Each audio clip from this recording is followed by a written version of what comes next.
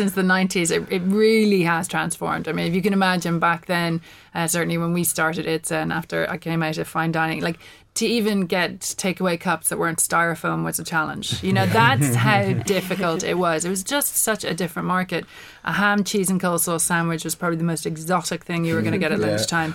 And now when you look, I think the thing that we should be so proud of is not just the amazing burst of new creativity on the scene, which was probably because of the recession. A lot of people were able to enter the market that never would have got there before. Rents and properties became available. A lot of the kind of rubbish that existed during the Celtic Tiger was washed away. Unfortunately, some very good businesses also were washed away. But I think when you look at what's happened with the specialty coffee market as well, like that's just phenomenal. The coffee in Dublin is now just super. It really is. And the fact that once upon a time we used to all think Starbucks was about the most exotic thing you could get your hands on, and now, and not long ago either. No, and now connoisseurs, but we won't say what they might say.